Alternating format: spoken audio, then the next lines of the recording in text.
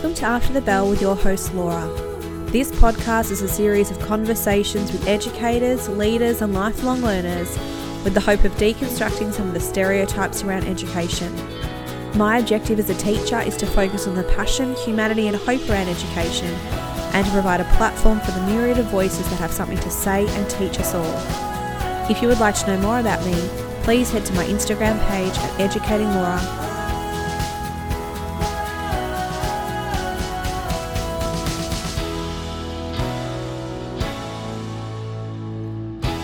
Hi everyone, thank you so much for deciding to spend some time with me today. I have a really exciting guest, Deb McNaughton, on the podcast today. So she originally was a primary school teacher and unexpectedly kind of became an artist. And I know that sounds bizarre, but it really is kind of a funny story. So I'm going to hand it over to Deb to tell you that story in just a moment. But I would like to touch on my week. It is the beginning of week 8 and last week, week 7, I was just really struggling. I did my neck, by doing God knows what. I don't know if it was the kids or carrying things to class, and I was tired. I felt like I was in kind of a brain fog, and I put up a poll on Instagram asking how you guys are feeling, and I got so many people responding that they just were so exhausted. Their body felt like it was falling apart. They were going to bed early. And so if you need a little bit of permission, I certainly did, to take care of yourself, take a step back, book that appointment that you've been avoiding that will help you and make you feel better about yourself.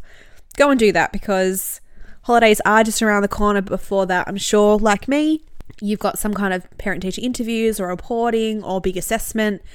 And so it is getting to the pointy end of term 1, and yeah, the kind of lead up is over. We're into it, and term 2 for me is always a tough one because it just hits the ground running straight away. You've got the big reporting going on, and it's just a tough term. I find term 2, it's just really a lot of work and just a lot of energy. So if you need some permission to take care of yourself, make sure that you do that. I love this conversation with Deb because it's the idea that we just really don't know how our lives are going to unfold sometimes, and some of the skills that you develop in one job actually allow you to thrive in a job that you never expected to have. And she speaks really well about that. And in terms of lifelong learner, I mean, she's had to teach herself socials and business. And I just think she's incredibly savvy and smart, and not necessarily the kind of smart that would have been assessed at school. And I think that that's really important to note, that she is highly successful and clever because she had so many skills that allowed her to persevere and redefine what failure was for herself. And I just think that this is a really important conversation to show the fact that missteps are not bad, and being brave and taking a risk can really pay off. And I think that sometimes in society we are quite risk averse. And so I just think this is a great message. If you don't know who she is, make sure that you jump onto her Instagram page and enjoy it. It's such a visual spectacular, her page, and she's just incredible. And if you like this episode, please share it on social media with me at Educating Laura and Deb at Deb McNaughton. Like and subscribe to the show. And write me a review if you like. I always love seeing the reviews when they pop up, and give it 5 stars if you're enjoying the show. And here is Deb. Hello, Deb. How are you? Hello, I'm good. Thank you for having me. Absolute pleasure. I've been so excited. I actually booked this in with you sometime in 2020, and I've been really excited for this conversation. Now we're in 2021 to have it. Yes, me too. I'd love to start by asking you about some of your educational experiences. Okay, so all of my educational experiences have been positive, right back from when I was in primary school. I loved being in primary school. I really enjoyed high school. High school was when I kind of came out of my shell a little bit more and became a bit more who I am today. I then went on to love uni even more, certainly the social side of it, and obviously went on to teach and absolutely loved teaching. I thought that was what I was going to do for the rest of my career, my life, and things didn't turn out that way, which we'll get onto later. But yeah, nothing but positive experiences. So I think I'm very lucky. What did you do at university? What was the course that you completed? So it's a funny one. I wanted to be a teacher and I didn't get straight into teaching out of year 12, but being the determined person I am, I know that there's other ways of getting into teaching. So that was when I took on a fine art degree. I always loved art during high school. I've always been a creative kind of person. So I thought, I'll do fine art. That will be fun.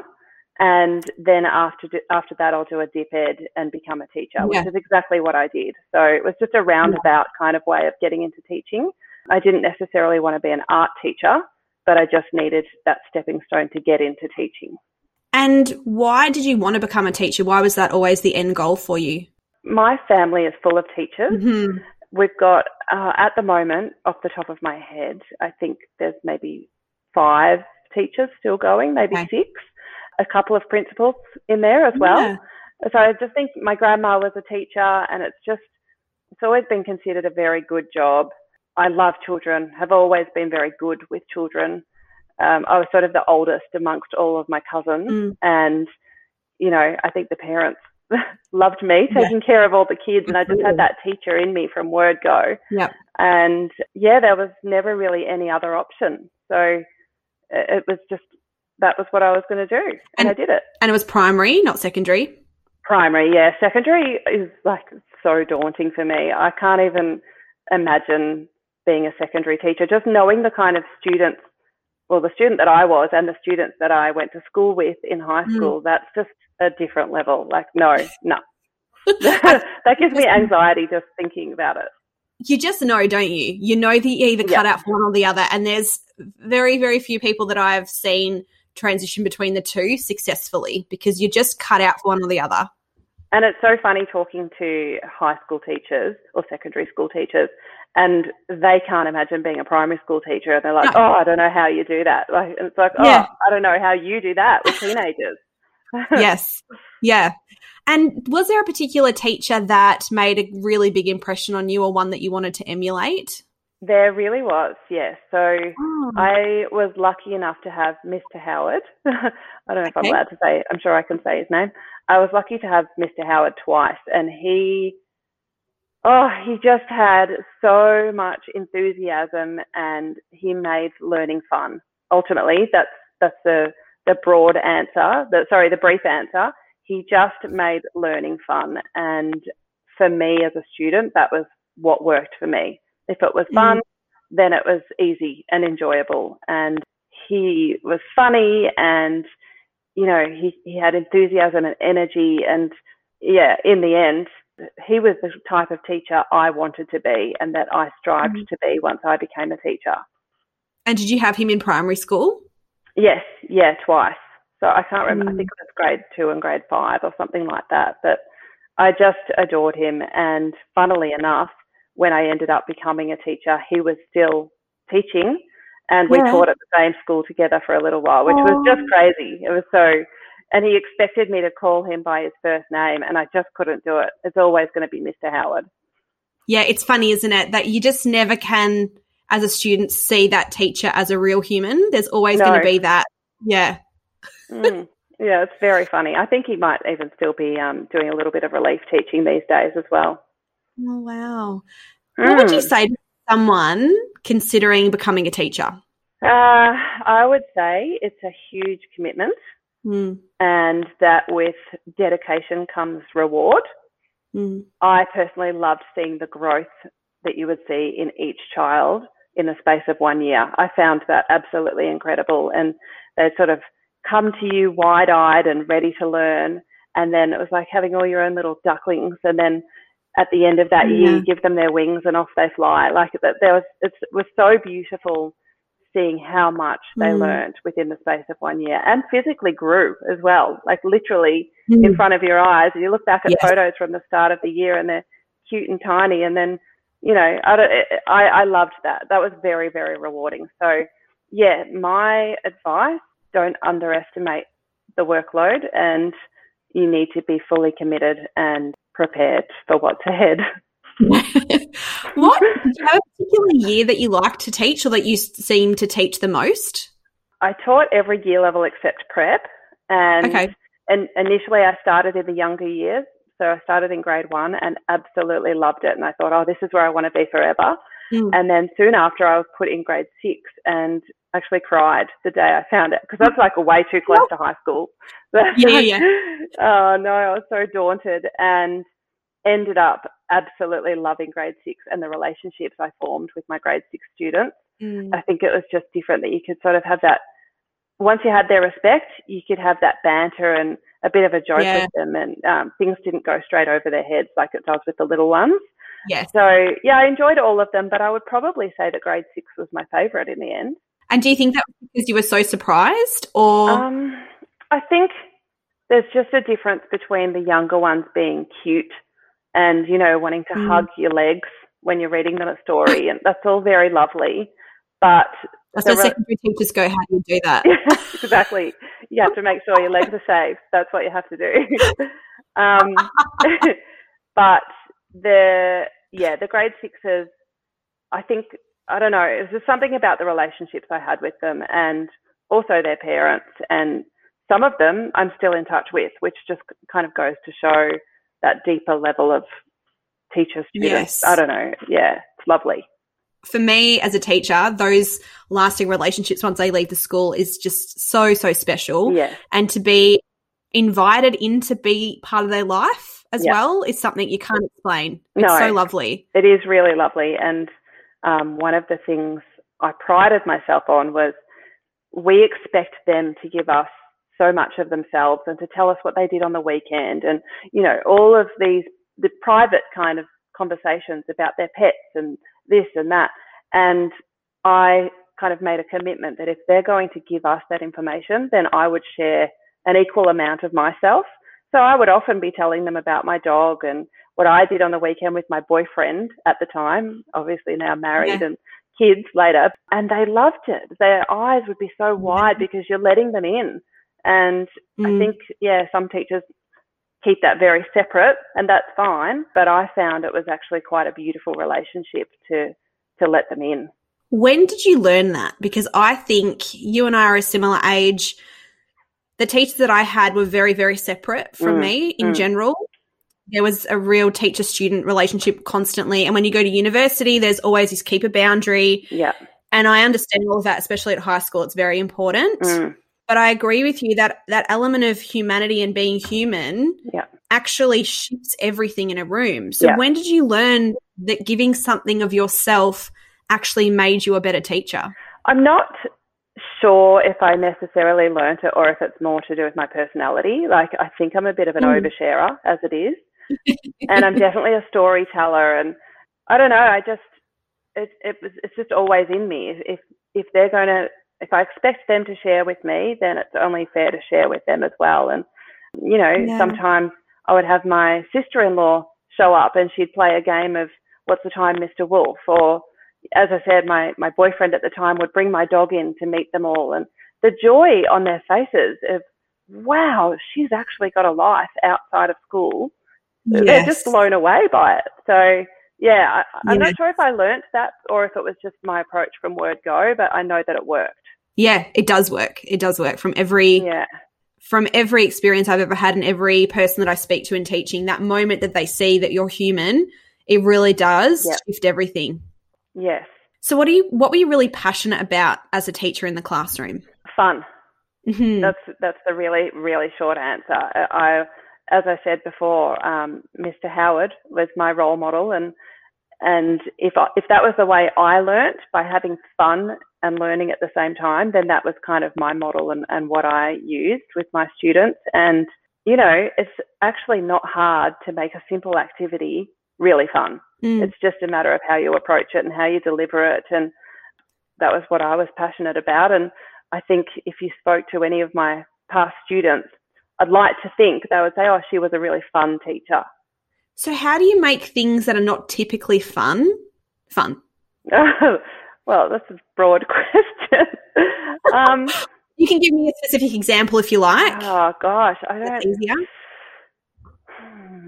I guess if I'm thinking about actually teaching a lesson on the whiteboard and, you know, you're standing up there writing on the board, again, just relating it back to real life, or giving them an example that they can relate to and understand, you know, when it comes to maths, for example, or just bringing it back to real life and keeping it real. Yeah. And just, I guess, Yeah. keeping them part of the conversation rather than lecturing them. Definitely. And letting them take control a little bit as well. And, you know, that was some of the best lessons when you just let it go, whichever direction it's going to go in. And I'm sure you'd agree with that. Sometimes Absolutely. It's mind-blowing. You lose the plot altogether, but you have such different learning experiences as a result. Yes. And investment. The investment is completely different. Yes. Yeah. Yeah. So I'm hearing lots of storytelling, keeping the learning relevant, making the kids be a part of the lesson, allowing conversation to flow, those kinds of things that allow investment and student agency, I suppose, in the classroom. Yeah, and allowing them to have their voice as well. Not just the old school, I'm the teacher, you're the student, I talk, you listen. Like, we're past all that. Yeah, I totally agree. Are you finding that now you've got 2 boys? They're both at primary school, aren't they, now? Mm-hmm. Grade 1 and grade 2. Are you God, you must be busy. I've got 24 months between my kids and I'm like, oh gosh, that must be even a shorter age gap. Yeah, it's a lot of fun. I'll use that word. At least you pass nappies, I feel that's something, isn't it? Yeah, let's go with that. Are you finding that that's the way that teachers are teaching more so now in the primary school system with your kids in there? Oh, I think so. Unfortunately, I haven't had a lot to do with it because obviously last year with COVID, my youngest, that was his year of prep. So it was a bit of a dud year, to be honest. Yeah. It was interesting doing the homeschooling with the boys, and obviously receiving what I was given from the teachers and teaching it myself gave insight as to what they're learning and the way that they do it to an extent. But we're not allowed in the classrooms at the moment, not even for reading and things like that, which is so sad. I understand that it's sad. So I don't know. I think I'm probably quite out of touch with how things are now. I haven't taught since 2012. So I'm sure things have changed a lot just in that time. I think the philosophy that you're saying, though, sounds pretty long-standing, though. I hope so. Yeah, I think it does. Considering that your passion was art, how much art infiltrated your room? Look, the room was always colourful and I enjoyed decorating it and, again, trying to make it as interesting as possible. But, I wasn't necessarily arty. I literally did that art course to get into teaching. And then I know how things have turned out, but it was not planned. Yeah. I guess if I compared my classroom to others, it was certainly more colourful, but we didn't necessarily do more art than anybody else. The kids would go off to art once a week, and that was the art teacher's job. Like, I just... You're right. It's very funny. Let's talk about what's happened, because we keep alluding to the fact that you're no longer teaching. You obviously have some kind of natural affinity or talent for art. Let's talk about the transition from primary school teacher to now full-time artist. Okay, so I taught for 7 years and loved teaching and honestly thought I would do it forever. And then I fell pregnant with my first child, and my husband and I built our family home. So we moved into this big, beautiful new home. I had, by this stage, 2 children now. And I was at home all day, every day with 2 babies that would sleep at the same time. And I was sitting there twiddling my fingers, bored. I'm one of those people that can't sit still. I can't do daytime TV. Everything was clean and tidy. So I was like, I need a hobby of some sort. Yep. So I was stuck in this big, beautiful white house with all white walls, and we needed some colour. And we obviously spent all our money on the house, so we couldn't afford artwork. And I just kind of thought, look, I'm capable of whipping something up for the time being. Yeah. So I went out and purchased the biggest canvas I could find. Yeah. And took it outside on the grass and literally just let loose on it. Yeah. And it happened to look really cool. It was a complete fluke. Okay. And it was very abstract, like literally splats of paint here and there and everywhere and lots of texture, and it was like a beautiful turquoisey kind of colour. Anyway, we popped it up on the wall And I posted a photo of it on Facebook, just on my private Facebook, just saying, oh, look what I created. Quite proud of myself. Yeah. And family and friends just went crazy for it, saying, oh my gosh, we're moving house soon. Can you do one for our new house? Wow. Or, wow, would you do something like that for our bedroom and things like that? And of course I was like, yeah, of course I can. Like, this is fun. This is something to do. So I started doing that for family and friends, and for, a very, very low price, because it was nothing more than something to do. Yes. And I think the turning point was when I had a phone call from somebody that I didn't know, and they had seen one of my paintings in a friend's house or something like that, and they wanted to commission me to do something for them. And that was the first time I thought, wow, this could be something more, And my husband was the one that said, why don't you start a Facebook page or an Instagram page and just see what comes of it? And that was the beginning of the end, or the end of the beginning. I don't know, a bit of both probably. How long between that first painting and that call from someone else who you didn't know wanting to commission a piece? Maybe like 4 or 5 months or something like that. Yeah, okay. Yeah. And I kept just kind of dabbling a little bit here and there, and I was enjoying it. It was something, when you have children, you give them everything. Yeah. And you definitely lose that time for yourself. And I found it therapeutic, and it was something that was just for me, that wasn't cleaning or folding washing or preparing dinner. It was something enjoyable for me. Yes, I totally understand. And I could do it when the boys slept. So, yeah, I just did that. And then things, as soon as social media came into play, it just took off. And then we found ourselves emptying out the back shed and turning it into a studio. Wow. And then I'm not sure how far into it, but we ended up sitting down and doing some figures, because any money that I was making during this period of time was considered a bonus, because I was just at home on maternity leave anyway from teaching. We did some number crunching and kind of figured out that this is going really well. And I had to make the decision of, do I pursue the art thing or do I return to teaching once the boys are at the age that we agreed on? And the art just spoke for itself, to be honest. It was a bit of a no-brainer. Okay. And here I am, and I've resigned and never looked back. But you're not just doing the canvas painting. Talk to me about all the things you are doing. I mean, your art is now, I purchased one of your picnic rugs for Christmas, right? Your art is usable, and so tell me about everything that you are actually doing and how you got into that. Yeah.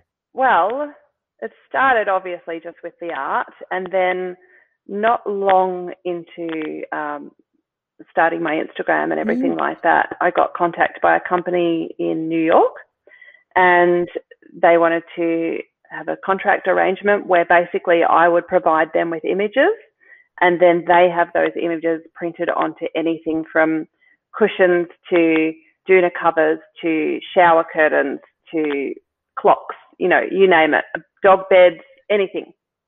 And so that was my first kind of really big, oh my gosh, I've been noticed by New York. Someone in New York has seen me.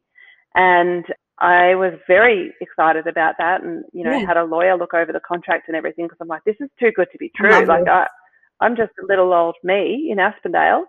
And I think that was when it kind of gave me the idea that art doesn't just have to be on the canvas. And I started going about bringing out my first range of cushions. And then after that came tea towels. And then after that came dresses. And, I'm still like, if you can put my artwork on it, let's do it. Like, just this last week, I've gone about getting my art onto like nail wraps and nail decals. I saw that on your Instagram. That looks amazing. I'm really excited. It's with a company in America once again, but I'm really excited about them because I used to love nail art myself. I used to sit there with gel pens and actually do the little designs myself. And now, hopefully, it's as simple as just slipping them on and bang, there you go. And I saw too, you've got like ones for backgrounds and watches and things too, and you've got your own filters on Instagram as well, haven't you? Yes. How does that happen? The what? It's so funny. I'm like, if you can put it there, then let's do it. I got a Garmin watch for myself And I figured out you could have a photograph as the background. And initially I had a picture of my boys on my watch. And then it was annoying though, because the actual time and the date and everything was right across their faces. Yeah. So I was like, I just need something like pretty and colourful. Oh, I'll just upload one of my designs. And then I thought, well, why not offer that to everybody else? And I couldn't possibly charge for it. Like, that's just something that you can just go to my website and get for free, because it's just fun. It's just little and silly and fun. So yeah. And then the things like the filters, I'm always up for a challenge. And I had seen that, you know, some celebrities and influencers were releasing their own filters. And I'm like, well, I can do that. So I Googled it. I watched YouTube clips. That was actually during lockdown. I followed the tutorials on what to do, and I just did it. You made your own one. I thought you were going to tell me that you outsourced it. You actually made your own filter. I made it. Yeah, that's amazing. I've got 3. Yeah, it's actually not hard. I literally followed the tutorial on YouTube, and yeah, it took me a little while. I'm not going to lie.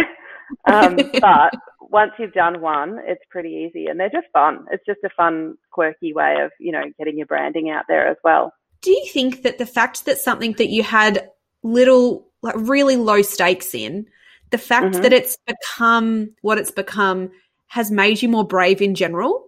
I think so, yeah, because when I did the fine art course at Ballarat Uni, not only did I have no intentions of becoming an artist, but I didn't think it was possible to be an artist and have an income, because it was just that, you know, everyone's heard about the starving artist.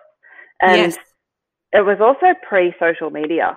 So social media has been a game changer for artists, well, for a lot of people, obviously, but for artists, Instagram in particular is such a visual platform. And when you're an artist, it's all about visual. So for us, it's worked out really well, and it's given a whole lot of people an opportunity to be seen that may not have otherwise been seen. So it started with Facebook, did it? Having an actual... Yeah, I started with Facebook. Yeah. And then soon after, I went on to Instagram. And then out of the two, I just find that Instagram is more for me.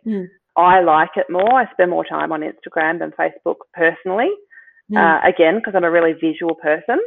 And there's certain things that catch my eye and certain colours that get my attention. So I'm just sort of drawn to that a little bit more. But definitely my time and energy goes into Instagram more. And as a result, my Instagram account has taken off more than my Facebook account has. I found I was really resistant to Instagram because I didn't really see the point of it. And I only went on, similar thing, like I was at home, my CRT had dried up, and I'm like, I need to get some tutoring or something. And anyone who wants a tutor will not be on Facebook anymore. They'll be on Instagram. Only reason I started it up. And it's so much more, for me, the way I see it, it's so much more about connection and seeing what people are doing rather than looking at someone's life. That just seems to be much more what it's for. And so I can understand why business-wise it's geared to what you're doing as well. I agree. And also the stories is, you know, people feel like they can connect with you and interact with you more than Facebook, I think, as well. Yeah, I totally agree. What has the strategy been for you using social media, or has there been a strategy, or it's just, this is me, I'm going to do it as authentically as I feel? Yeah, probably the second one. I've never really gone into it with a strategy. I guess the strategy was to make my feed look pretty, so that if someone came to my feed for whatever reason, they'd want to stay. I think that's the trick. Like, it's one thing for people to have a look and then flick off and never see you ever again, but it's another thing to get their attention enough for them to scroll and look and go, oh, I really like this, I'm going to follow, and then potentially that could lead to business. Obviously, it doesn't always, but it could.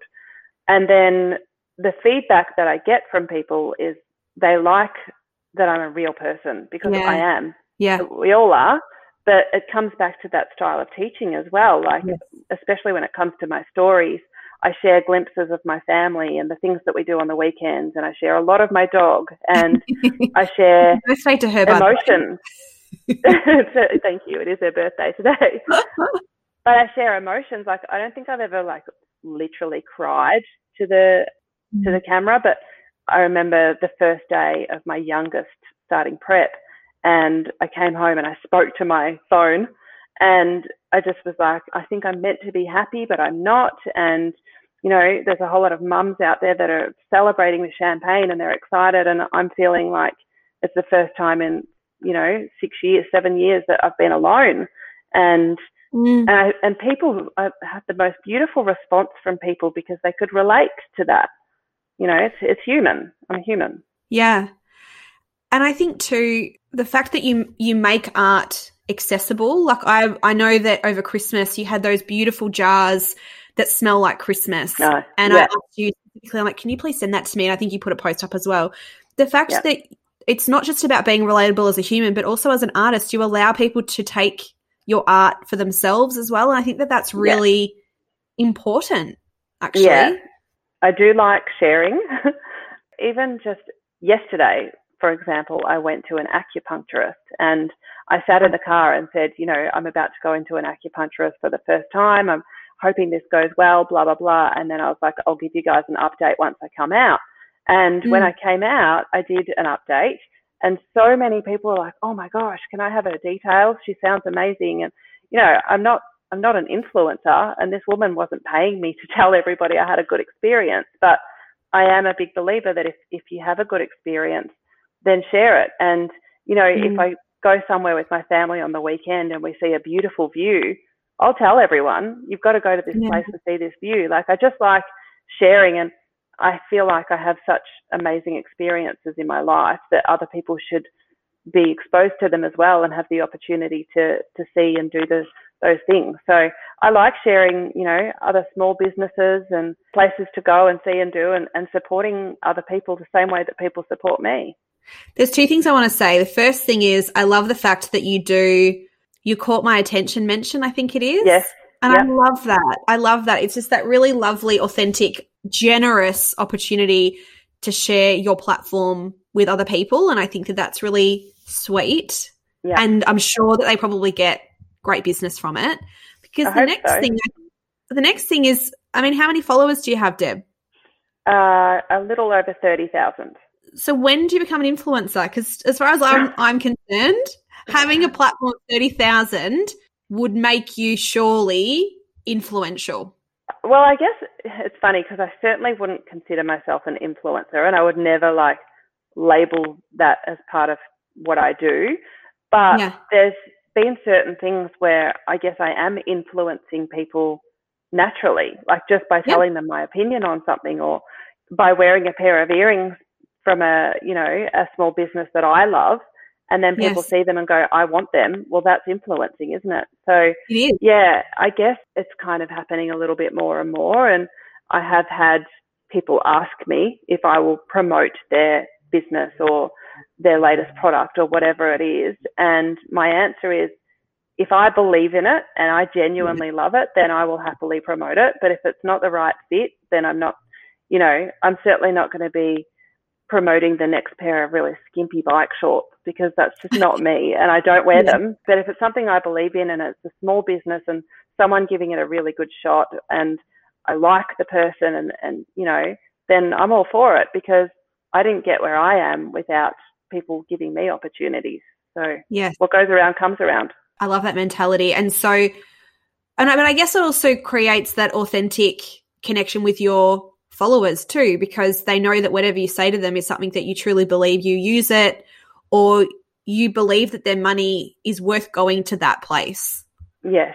Yeah, I'd like to think so. I hope people don't see me as, some sort of influencer that's being paid to sell people's products, because it's really not that at all.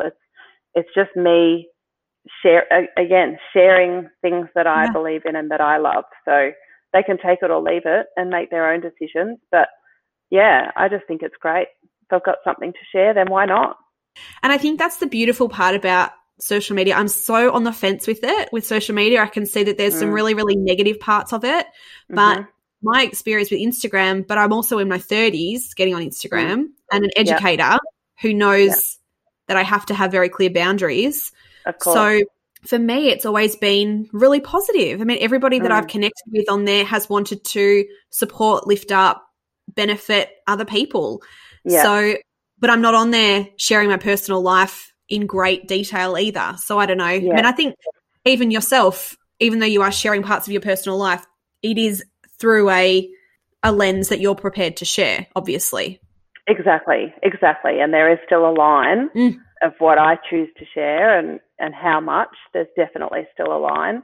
And also, I'm very aware that my audience is so diverse. Yeah. And that I know for a fact I've got ex-students who follow me and will comment on my posts. And, you know, sometimes I've posted, stories in particular, when I've had a few drinks with the girlfriends and all of a sudden I'm smashing out a Whitney Houston song on stories, and I wake up early the next morning and quickly delete that one because I get a bit excited. But yeah, there's definitely a line. You know, you're never going to see me swearing or, you know, going crazy. It's just, well, it's not in my nature anyway, but yeah, there's definitely a line to keep there. Yes, I would agree. But I do love hearing the fact that all of your attention mentions and everything are from that really pure place. I think that's really nice that people can hear that from you too. Yeah, I love that. I want to continue that. And the feedback I've had from people is, oh my gosh, thanks so much, Deb. I never would have found this account and now I'm following. And that's really great. So absolutely. And I think that you are, from what I see too, just that real supporter of the underdog, the person that has a vision or somebody who doesn't have a lot of means but has a lot of passion. And I think that I see you particularly really supporting those people. I think that's great. Yeah, and we all start somewhere, don't we? We do. You know, when they become famous in Hollywood, they can remember me. Speaking of which, I mentioned this to you before we started recording. I know that the name Jamie Durie has come up in regards to you, and I would so love to hear this story because I've only heard literally the fact that he liked your stuff or something. So I want to know the whole story, please. So, again, it was very, very early on in the business, and not long after I got contacted by the company in New York, I also got contacted by a company right here in Melbourne, which at the time was called United something. That's changed its name. It's now called United Interiors, but at the time it was called something else. United Artworks, I think it was. Yeah. Anyway, so they contacted me for a similar kind of arrangement where I would provide them with images, and in return, they would have them printed onto their products and sell them, and then I have a percentage. It's like a royalty arrangement. Anyway, that was all very exciting and lovely that they were right here in Melbourne. And again, it was kind of a more accessible way of people being able to purchase my art if they couldn't afford an original. They could get it as a canvas print or a framed print. So anyway, the owner of that business ended up getting in touch with me and saying, I've got something so exciting for you. We've just got Jamie Durie on board and he's going to be releasing his own print collection. And we'd love for you to provide some of the images for that print collection. So Jamie Durie obviously didn't do the paintings himself. Yeah. So I think there was 40 prints in his collection, and I think I provided maybe 12 of them or something like that. Wow. So there was other artists as well. But yeah, I provided 12 of the images, and then however many other people did as well. And then there you go, Jamie Durie's got a collection. My name wasn't attached to it or anything like that, but obviously I got paid for it. Yes. I did get invited to his collection launch, but it was in Sydney, and I couldn't, it would have been great to go, but it was so early on in the business and my boys were so young, and I just couldn't justify it. But it was a really great collaboration, and, you know, to be able to say Jamie Durie's got a collection, but that's my actual artwork was just mind blowing at the time. That was a really big deal for me. So yeah, that was funny. I never actually met him. Oh, well, what started as I've got a lot of white walls in this lovely home and a couple of hours while my kids are sleeping to, can you please paint for Jamie Durie's art collection? I mean, that's a huge step. It was. Yeah, right? It was probably one of the biggest steps in my business that, it went from nothing to, that was the first time I felt quite smitten with myself. And I have to say too, you also, I walked past it was a theatre in the Shirley Burke Theatre. Yes. I walked past it and I'm like, that looks like a Deb McNaughton. So you are not just painting on canvases that are transferred into wearable art or functional art. You're also doing like community-based art as well. And I know that you've got something coming up too. You keep referring to some sort of rainbow. Yeah, So can you talk about that? So the mural at the Shirley Burke Theatre was such a beautiful project. I was contacted by the local council to do that, and it was during lockdown. And they wanted something to represent hope and community spirit and something bright and colourful and something that people could walk past on their 1 hour walk and make them smile, and children could have their photo in front of it and all of that kind of stuff. And it was perfect. It was never going to be permanent. It was just a temporary thing while the theatre was closed. And the feedback from that was amazing. It was such a great thing to be a part of. And then following on from that, I got contacted from the council again saying, we'd love you to submit something for the Bay Trail. So the Bay Trail is a track that runs from Seaford all the way to Port Melbourne. And it's for cyclists, runners, people on pushing prams, kids on scooters, you name it. But they had funding to have some art installations along the way. So when she contacted me, I was kind of like, I don't really know what I'm meant to paint. Like, am I meant to be painting the path, or is there some sort of wall that you'd like me to do a mural on? You know, and she's like, oh, just be creative and come up with something. And I was like, I need something to paint. What you know, the paint has to go somewhere. And anyway, I pretty much decided that it wasn't the project for me because I didn't understand what I was meant to be painting. And then at 2 a.m., literally at 2 a.m. in the middle of the night, I woke up and I'm like, I've got it. It's a sculpture. And I've never done a sculpture in my life, but I had this vision. I'm a visual person. This vision of 7 separate posts, or let's call them arches, representing the 7 colours of the rainbow, and each of them kind of coming over the top of the path, but not all the way over. So if you imagine a half rainbow. And I'm like, this is perfect because it's following on the rainbow trail that was worldwide. It's a reference to COVID, but it's also not necessarily, you know, it doesn't have to be if you don't want it to be. It ticks so many boxes. It's inclusive. It's happy. It's, you know, the rainbow has a lot of symbolic meaning for a lot of different people and different reasons. I just was sitting in bed going, this is it. And I got out of bed because I needed to draw a picture of it. And I contacted her the next day and was like, am I completely off track here? Or is this, you know, something that you're thinking? And she's like, I love it. It's perfect. Let's, you know, take it from here. And then there's been obviously a very lengthy process involved in getting that approved. And it's still actually the final proposed site has still not definitely been decided. It's definitely happening, but we don't necessarily know exactly where it's going yet. But it's a very lengthy process, but it's going to be amazing. And I actually can't believe that there's going to be a permanent sculpture there that I've done. I'm not physically bending metal, but I was going to ask you, what's the process of the actual sculpture part? So I've had to have an engineer draw it all up for me properly, and then a company will be doing the metal side of things.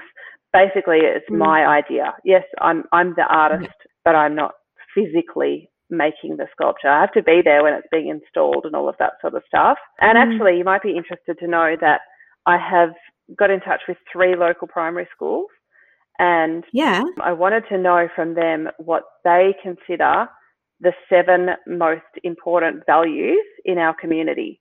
And well, I haven't got all the data yet. I've got it back from one of the schools, and I actually asked each of the schools just to perhaps ask their leadership group or their student voice or whatever. I don't know. Each school calls it something different, but and then, you know, I've provided them with, I think, about 40 values. And then once I get all that information back from them, one value is going to be written on each of the posts of the sculpture, which is quite beautiful. I love that. So much. That's real community investment, isn't it? Yes, and I'm so interested to see what comes out of it. Like, what they think are the 7 most important values, because I know for me, when I looked at the list, it was really hard to sort of decide on just 7. You could go on and on. Yeah. So, Yeah. I'm looking forward to that, and it's been really nice to have some of the younger generation involved in this as well. So, yeah, that was a long answer. Sorry. No. I was prompting you the whole way, Deb. That was not all you.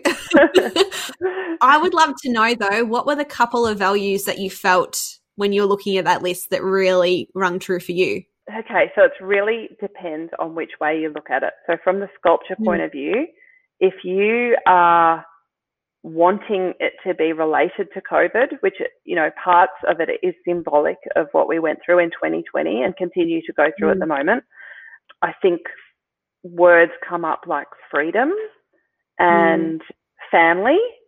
For me, family is, it's huge in general, but last year in particular, obviously with the homeschooling, and I'm one of those crazy people that really enjoyed it and being stuck at home with my kids. I actually, it was the year that they both went off to school, and there I was crying at the beginning because I missed them. So all of a sudden having them delivered back to me again. So family is definitely 100% in there. I think the word inclusive is very, very important when it comes to community. I haven't necessarily picked my exact 7 either, to be honest. I think I'll probably be influenced a little bit by the students.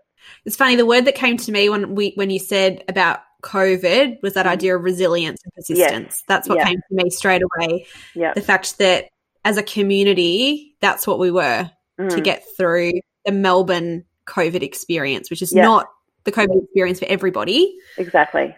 Totally agree. I think that there is this really unifying element of what we all did in Melbourne. Yeah, I agree. It's been interesting to see some of the other states, when they've gone into lockdown for a very short period of time. And it's like, don't worry, we know how it feels. We did the long haul. Exactly.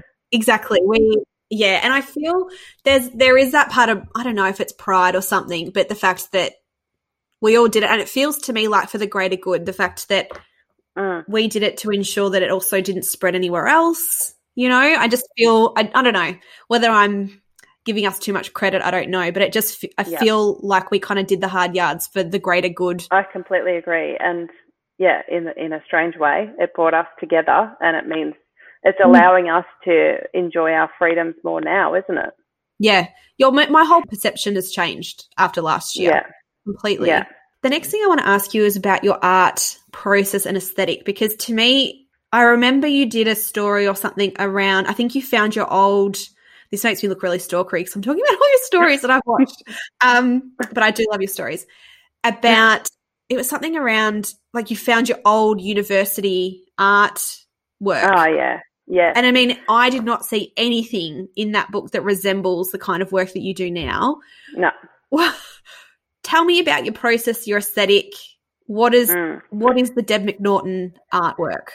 So I think, when I shared that little booklet from my uni work, it was so structured, and, now we're going to draw this life model with charcoal, and now we're going to paint this fruit bowl, your typical, what you expect of university art classes. And it was great, and I'm sure I learned a lot, but funnily enough, anything that I produce now is nothing to do with that art course. I actually majored in drawing at art school, and now I hardly do any drawing at all. So I would say, if you wanted me to describe my art now, it's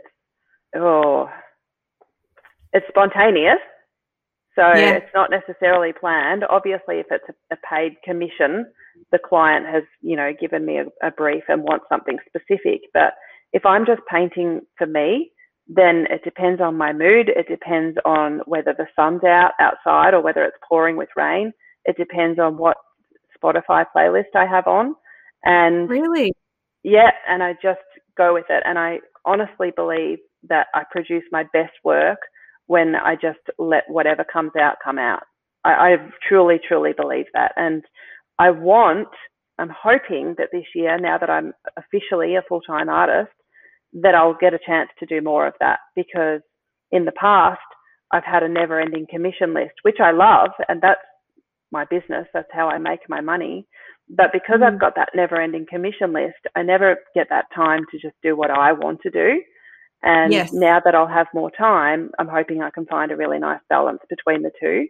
But I guess, if you scroll through my Instagram feed, it's very diverse, but it's also hopefully very obviously mine. I hope that people see it and go, oh, that looks like Deb McNaughton's, even though it could be a completely different look and feel to the image right before it, because either way, I can guarantee you it's always going to be bright and colourful and hopefully give off happy vibes. But it's very just whatever comes out. The way it seems to me is it's just very, very intuitive. Like wherever your paintbrush wants to go on that canvas and whatever colour suits you in that moment, that's how it seems to me when I look at your artwork. It just feels like a lot of feelings in the moment. That's exactly what it is. And look, sometimes it looks horrible. It's not always beautiful. And there's canvases that I've painted over multiple times until I finally get it right. Like you can have bad days as well. And it's no different to having writer's block or, having a bad day at work. Sometimes I'll wake up and I'll have a studio day planned where I think I'm going to go out there and do, 3 paintings in one day. If I'm not feeling it, it's just better not to go out there at all. Like don't work on the website or do something else, because if you're not in the right mood, it just does not flow. And you're also doing classes as well. I know you do the pots, and do you do like the kind of watercolour-y things as well? Is that right? In the past, I've done alcohol ink workshops. Yeah. I haven't booked in any of those this year at the moment, but who knows what will happen. Yeah. But at the moment, I'm focusing on pot painting classes, which people have been waiting for. And I'm also going to be releasing some life drawing classes for kids during the next school holidays. But obviously it's not going to be a naked model. I've actually organised a beautiful yellow and blue macaw bird. Wow. Yeah, so a bird handler and the bird are going to come to the studio and be in the middle of all the kids, and they're going to do some warm-up drawings, using charcoal or oil pastels or, a combination of both. And then they're going to actually paint the beautiful macaw, and then at the end they'll have the opportunity to hold it if they want to. I love that. Yeah, I'm excited. I'm wondering, because I know that this is how I would be, how much fear is there around getting it right and doing the perfect job when you have people coming to a class with you? Me doing the perfect job? No, of your clients. Like if they come and they pay to do an art workshop with you, how much fear is there around like getting started, how to do it, getting it right, all of that kind of thing? Well, I think I always sort of say there's no experience necessary for the workshops that I run. And I do have that. Luckily, I have the teacher in me. So I like to think, I have that natural teacher instinct, and I pride myself on explaining things really well. But there's no right or wrongs when it comes to art. And the sooner people learn that and know that, the better. Because, with the pot painting, for example, I don't demonstrate, I want you to paint a pot exactly like this and now you're going to do it. We go through quite a process before they even pick up paint. And it's all about collecting their own inspiration, and they have paper to get their ideas down first. And we work up to them being at a comfortable level before they actually put paint on the pot. And by the end, it's so beautiful to watch the transition of when they first arrive and, I've never painted before. I just want to let you know that.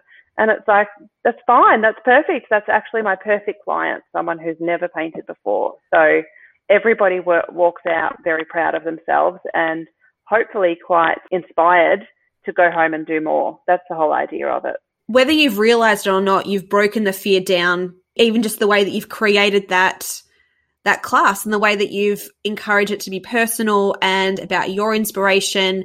And I'm assuming you give them some skills or show them something prior to perhaps picking up a paintbrush, or what paintbrush to use or what technique could be used. Yeah. But that's the teacher part of it. Yeah. It's to remove that fear, isn't it, really? Exactly.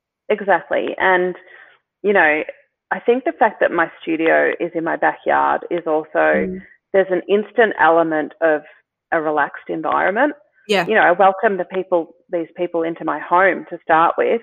And then we walk through, of course, they all meet Brandy on the way in because she's my mascot. And then there's tea and coffee out there. I just kind of set the mood from word go. I have the oils out there, so it smells nice. I have music playing, and it's all about having a good time. There's no pressure.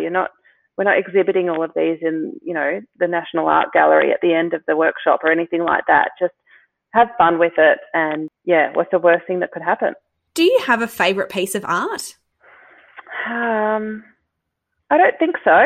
No, I've certainly got quite a few favourite artists. No. Yeah. Is that weird? I probably should. No, I don't think you should. I just think it's interesting because I think people that perhaps analyse art would be able to tell me, you know, because they'd have that kind of analytical look at it. But I wonder if, for the way that your art speaks to me, it's so much about feeling.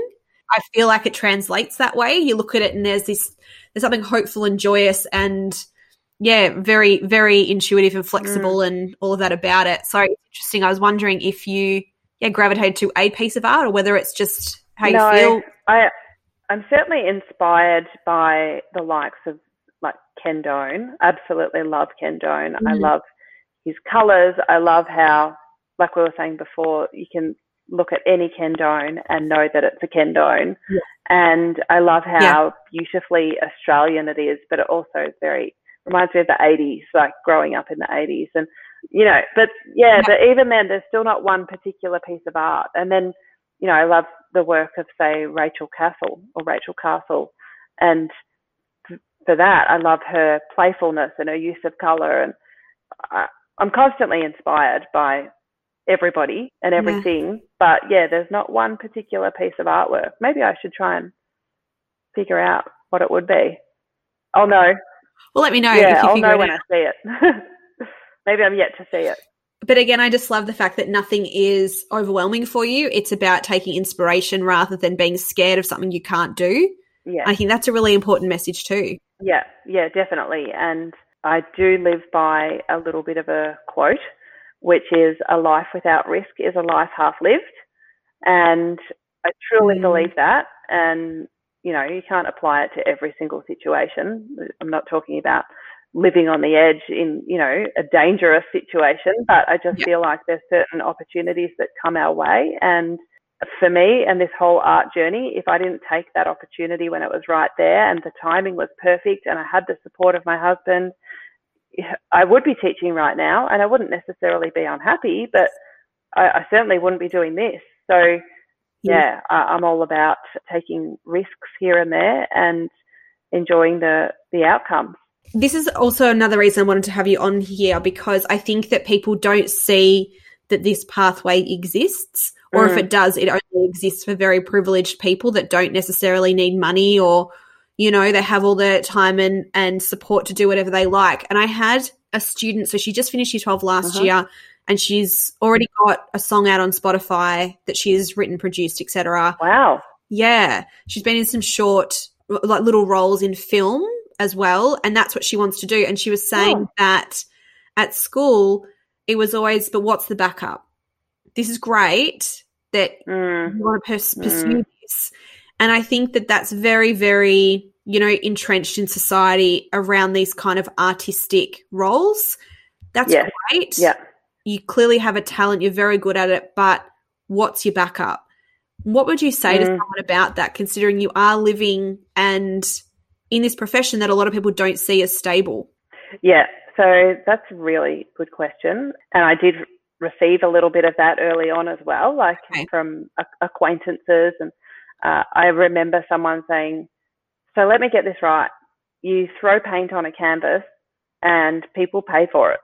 And I'm like, they seem to be, but there's a little bit more to it than literally throwing paint on. Yes. For me, I think the answer is to just constantly be ahead of the game, which is actually harder than it sounds.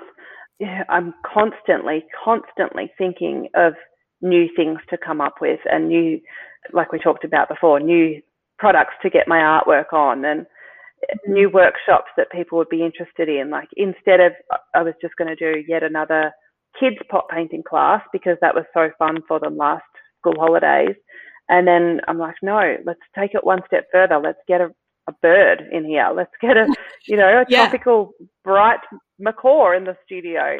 I think you have to keep working hard and striving to be better and improving yourself and changing with the times and keeping up with technology and whatever's the next platform that's going to come out. You have to be open to getting on there, and it's never ending. It really is. And there's so much of this business that I've had to learn and things that have failed. But if I want it to be a success or to continue to be a success, I have to continue to evolve.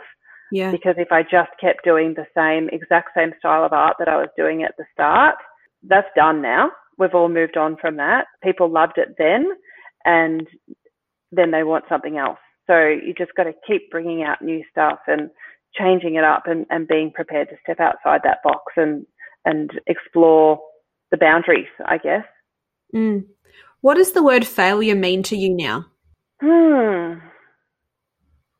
I would probably my instant response is probably to do more with being a mother than anything else. Yeah. So Okay. failure is a fear of failing as a mother. And one of the things I've struggled with the most with this business, particularly up until this year, was finding a balance between the art and being a mum. Both the boys were at home, a couple of days of daycare or kinder here and there, but other than that, they were home. And, you know, I'd be out in the studio and then I'd have the guilt that I should be spending more time with them. And then I'd spend more time with them and have the guilt that I've got a list piling up of clients that are expecting work from me. So for me, I don't know, my failure would be failing my kids and disappointing them and, you know, not showing them that you can achieve your goals if you try. And I don't know. That's a really big question. I love the fact that you don't apply it to your career at all. That failure No. You don't fail in your career. Maybe you take a step back and then you shift your focus, or you make it different, or you step in a different direction. And I think that that's really liberating. I understand the mum guilt. I'm 100% with you on that. And, you know, even when you're with your kids, it's that, am I really here sometimes? Yeah. And then feeling bad about that. And there's all of that. And the fact that time just seems like it goes so fast. And you're like, did I do enough with that year? Did I do enough when they were little? I totally get that. But I love the fact that failure to you doesn't apply to your job. No, there's definitely been fails. Don't get me wrong. Which is why I asked the question, because you said there have been failures. Yeah. That's why I wanted to know. And I love the fact that maybe you've never seen them as being disastrous. Well, I think I see them as a learning experience and not what not to do. Yeah. Because had I known that this was the direction my life was going to take, I would have done a business course.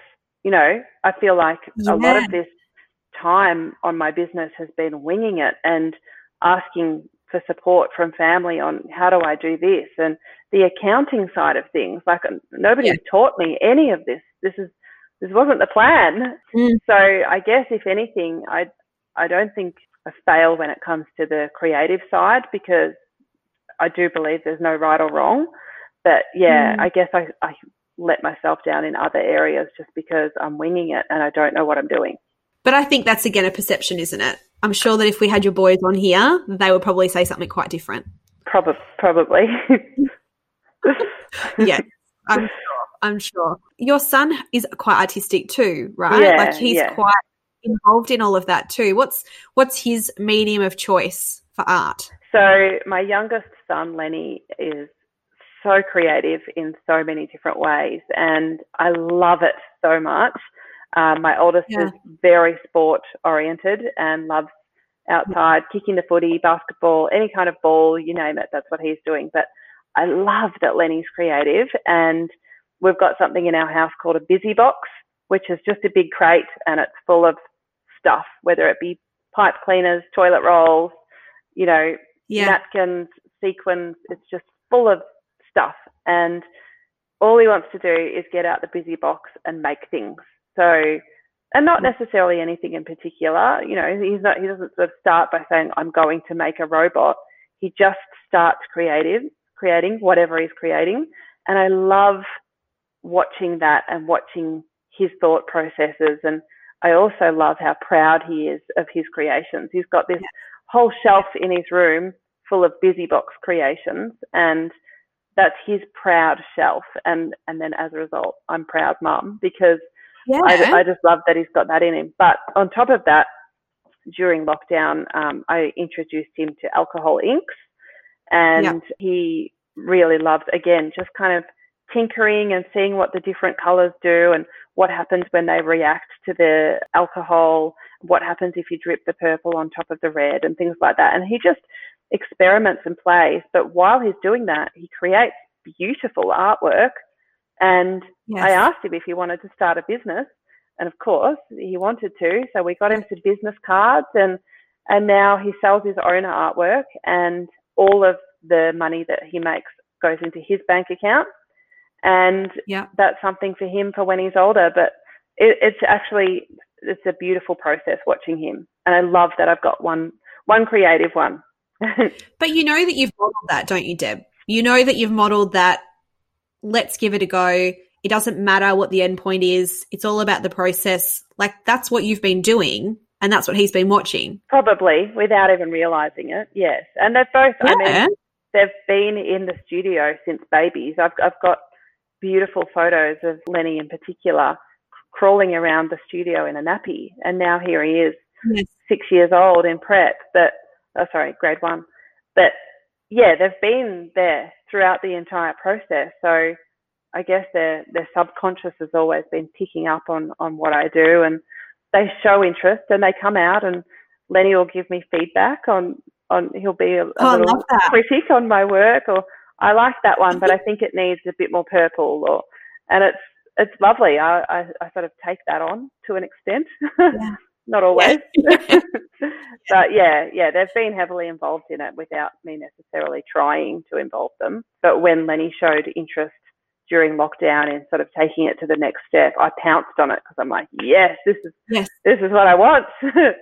I have, and I'm gonna put his Instagram and all his details in the show notes with yours as well, if people want to see what he's doing. Yeah, he's usually a sellout, actually, so I've got to get him working again. Oh, amazing. I mean, they are beautiful, but I think there's so many life lessons that you've exhibited in this entire journey, Deb, whether you realise it or not, whether you feel like I'm pumping your tyres up or not. I do. It really is. It's that whole, just give it a go, leap. Yeah. Be proud of yourself and be brave and be courageous, and, you know, you just never know, do you? No. And really, what is the worst thing that can happen? If you can ask yourself that question and you can answer it, then, gosh, just give it a shot. Yeah. I'd love to know, do you still identify yourself as a teacher or educator in any way? I do, particularly with my workshops. I mean, I like parents to know that I'm a qualified teacher because they're leaving their children in my hands for a start. Yeah, of course. But also, it's part of my journey, and I think I was a teacher before I officially became a teacher. It's always been in me, and once a teacher, always a teacher. Yep. And even now, my friends, I've made sort of new friends since meeting the mums, you know, in the primary school playground and stuff, and we've got to know each other. And even now, it'll be like, oh, she's got her teacher voice on. Like it's really? Just naturally, like it comes out. You know, the mums will be trying to gather all the boys in a group to have a meeting about basketball or something, and there's just no control, and they're all over the place. And then along comes teacher voice Deb, and I have them lined up in one row like that. Like it's just, once a teacher, always a teacher, I think. I had somebody on a while ago who now works in industry and it's been a long, long time since she was a teacher, and she said that it took her 10 years since finishing teaching to drop that part of her identity. Like, people would say, what do you do? And she'd tell them, she goes, but I used to be a teacher, or I'm an ex-teacher. Do you still bring that up when people ask you about you? Like, is it still part of your, you know, conversation? I think so. I mean, if it's a short conversation, it's I'm an artist. Yeah. But if there's more of a chance to elaborate, it will be, I'm an artist, but I didn't plan to be an artist, and then kind of go on to tell the story. I don't know why I necessarily follow up with that, because I think for a lot of artists, there's that whole, I don't know, am I really an artist? Like, what makes you an artist? I might have done 3 years at fine art school, but as I said, none of that applies to what I do today. And what's it called? Is it imposter syndrome? I think it's called. And you're questioning, am I good enough to actually call myself an artist? Well, yes, of course you are, and I can answer that question. But there is that little seed of doubt, and I guess a fear that you sound a little bit cocky or something. I don't know. There's something about it. Whereas if you're a teacher, you're a teacher, and you can say that, and there's no question about it. But if you say I'm an artist, it's like, oh, sounds a bit hoity-toity or something. I don't know. Yeah, I think I understand. Well, maybe airy-fairy. Like it's, well, what does that mean? Like it's not really quantifiable, maybe. Yeah. If you're an artist, I don't think there's any truth to it, but I totally understand what you mean by just examining society. I get it. Yeah. Yes. Yeah, and I think it took a few years before I think I actually did an Instagram post about it, and I was like, my name is Deb McNaughton and I am an artist. And then I was like, there, I said it. I officially said it, like it was this big deal of transition from art being a little hobby while I was at home with my babies to, no, I am officially an artist now, and I've left teaching to be an artist. And I had to own it. So, but I do identify as being a teacher as well, because I do my workshops and I'm teaching. Yeah. So I guess it's a mixture of both. I can see that. I'd love to know what some of the biggest lessons in your life have been. Well, I would say we've discussed it already, but that whole quote of a life without risk is a life half lived. And again, like, if you don't try, if you don't take that leap, you'll never know. Obviously, also, this is all things that we've already discussed, but being completely yourself. And if people don't like who you are, then that's fine. But I'm not trying to be anybody else. I'm not trying to impress anyone. I am me. And I don't want to spend any of my life performing or trying to impress anybody for any other reason. It's just be yourself. So I've learned that over time, because I have changed multiple times throughout my life, as most people do. And I've got to an age where it's like, this is me, take it or leave it. That was going to be my next question, whether or not you have always felt drawn to be authentic, or whether that is something that you've realised just makes you happier. The second one. It makes me happier. I feel like I'm not trying to meet other people's expectations. I for ages tried to sort of follow along with trends and fashion even. And now I guess to a certain extent I do, but I kind of have my own fashion going on. If it's colourful and it's comfortable, that's pretty much what I wear. It's funny. Like I'm really, really not competitive at all. Like I've never understood competition. I don't like it. And at school, I was always told, well, where's your drive? You need to be competitive. You need to see that.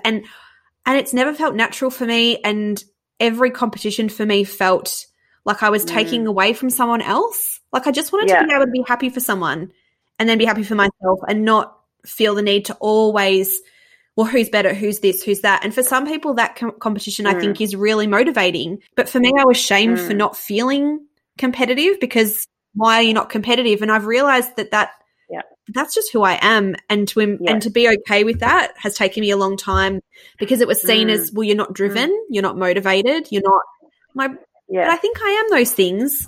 I'm just not doing it the way you want me to. And I think it does come with age and experience to go, that's okay to do it my way. And it sounds like you were being compared. And if you want to, which I hate. I mean, if you want to compare, there's no two people in the world that are exactly the same. So I think the sooner you figure out who you are and be confident and own that, the better. But I mean, that's easier said than done. If you could go and talk to your teenage self, I'm definitely a different person to what I was, in year 7. But it's all part of the life journey and growing. And I'm sure I'll be a different person again in another 20 years from now. And there's a part of me too that's really glad I didn't have the opportunity to document everything online when I was a teen. Because I imagine thinking and looking back, even some of my really early Facebook things when I was in my 20s, I'm like, why did I post that? Yeah. I wanted to know that. The memories come up. The memories come up sometimes. I'm like, yeah, I think I'll delete that one now. It was from 8 years ago. And I don't know why I wrote it. And that was strange. So it's not too late to delete those things. And that's it. I do worry about some of that stuff, like when you're in the spotlight. And even if I were to look back at some of my Instagram posts or whatever, and you grow and you learn along the way. And sure, I'd probably do things differently in some areas and some ways, but it's part of the journey. It is. The last question I'd like to ask you is, as a teacher and a parent, what are your hopes for education in the future? Another doozy, another really big one. Yeah. So I would hope that students or my children are being prepared for a very rapidly changing world, which is very broad. Yeah. And no, but I agree. Yep. I think they need to, you can only prepare them so much, but we've got to prepare them for jobs that don't exist right now. And, it's just changing so quickly. And also when I think of my boys and what I hope for them and what I want them to be like, is I'd love for them to be well-rounded and resilient, because I think they're going to need to be. That's pretty much in a nutshell. So just however we can do that, that's what you want. Yeah. If you could just whack that out, that'd be great. I'm not going to give you the how, Laura. Just figure that out, please. That's your job. Yeah. I paint the painting. It's a big one. Yeah. You can make the world look pretty. No, obviously, the answer I just gave, I think, is equally, if not more, up to the parents as well. It's not just a teacher's role. Yeah. But, I think it's a partnership between teachers and parents and other influencers in children's life, whether it be sports coaches or, community leaders of some sort. But, to prepare these children for a future of the unknown. If we look back when we were in primary school, there's no way you could predict the things that we're seeing and doing right now, especially when it comes to technology. And I'm looking at the positive kind of things, but then there's, I won't go down the track of bullying and online bullying. Like, there's just a whole minefield out there, but just to prepare them, I think, and I just want to protect my little boy, my innocent boys, and have them ready for whatever's going to come. What I love about that answer is that idea of collaboration and community, the fact that it's not like, well, this is the parent's job and this is the teacher's job and this is society's job.